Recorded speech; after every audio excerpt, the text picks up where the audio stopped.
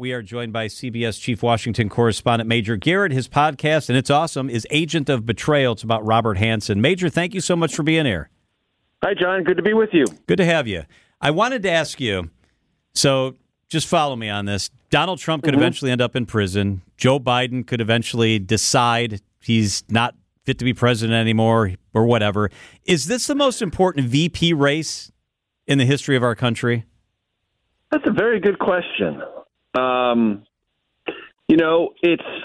It's never not important who the running mate selection is. People, and especially reporters, tend to over-dramatize that selection's impact on the presidential race, meaning, who's picked? How is that going to change how people are going to vote? It doesn't change how people are going to vote, not fundamentally. But it's always important in terms of succession in case something goes wrong. But the probability that something could go wrong or dislodge a sitting president after 2024 may never be higher. That's an excellent question. I want to take a pass on it, though, to say it's the most important, because there might be another period of history that I'm glossing over. But it's certainly way up there. It would have to be in the top three, if not the top. So let me ask you this part of the question. You're right. I can't remember in my lifetime ever anybody voting or not voting on who the VP is going to be. Right. They just don't do it. They just don't. We over-dramatize it because it's a great political story, and we're always, adding who was on the list, who isn't on the list, how was the decision made, blah, blah, blah.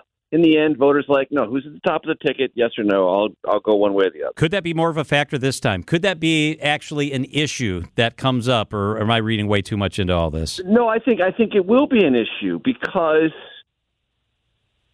it is an actuarial certainty that if it is Biden or Trump, they will either be the oldest elected president or the oldest reelected president in our nation's history. And to take the partisan dimension out of it entirely, I had my sainted mother, who passed away in 2014, who declined very dramatically from year 82 to year 83. Dramatically. Not through any fault of her own, but just the progression of the vascular brain disease that she suffered from, which is kind of like Alzheimer's. It's kind of like Parkinson's, but in a different category. My only point there is lots of Americans, and I find this out by raising of hands when I give speeches. I ask people, do you have any lived experience with either a loved one or a friend of a loved one who in their elder years declined dramatically within a 6-month period, meaning they were at one place and then 6 months later, through no fault of their own, they're in a completely different and much worse place. A third of the hands always go up, John. That's not a partisan question at all. Yep. That is a lived experiential question. And I believe many Americans take that lived experience deeply to heart. Completely separate, maybe one of the few instances in which they do think about something political that isn't first shaped by a partisan orientation. This is a concern that cannot possibly go away, whether it's Trump in his age or Biden in his age. Yeah, it's worth mentioning that Trump is 77, Biden is 81. Right, yes, but they're both older. Now, yes, I know Trump always says I'm more vigorous, but look, he's had his memory issues in public, too. You could just debate whether or not they're as frequent or as bothersome as Biden's. That's for a separate issue. But they both have them. And so I do think for 2024, that idea of who is the vice president, not just as the running mate or the person who is assisting the sitting president on any number of issues, but is that going to be the next president? I think that is going to be as close to front and center as it's been in your lifetime or my lifetime. And we get to live through it all the way until November. Yeah. Oh, yeah. Shifting. I say this all the time. I'd much rather be reading this history than living it.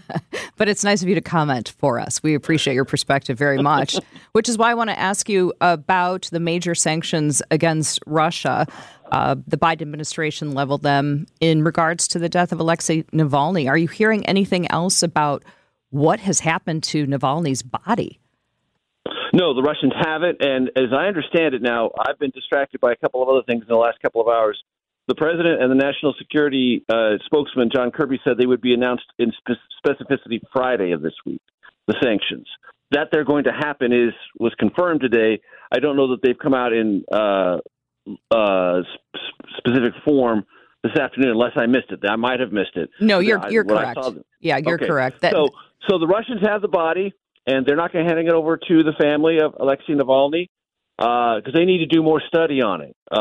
And when the Kremlin says a opposition leader who was poisoned once, jailed on trumped-up charges, sent to a gulag, died of sudden death syndrome, that's their words, not mine, you know for a fact that it was suspicious, and they don't want people to find out how suspicious it was, and they will hold the body as long as they think it's possible to make that a trail that can't be followed.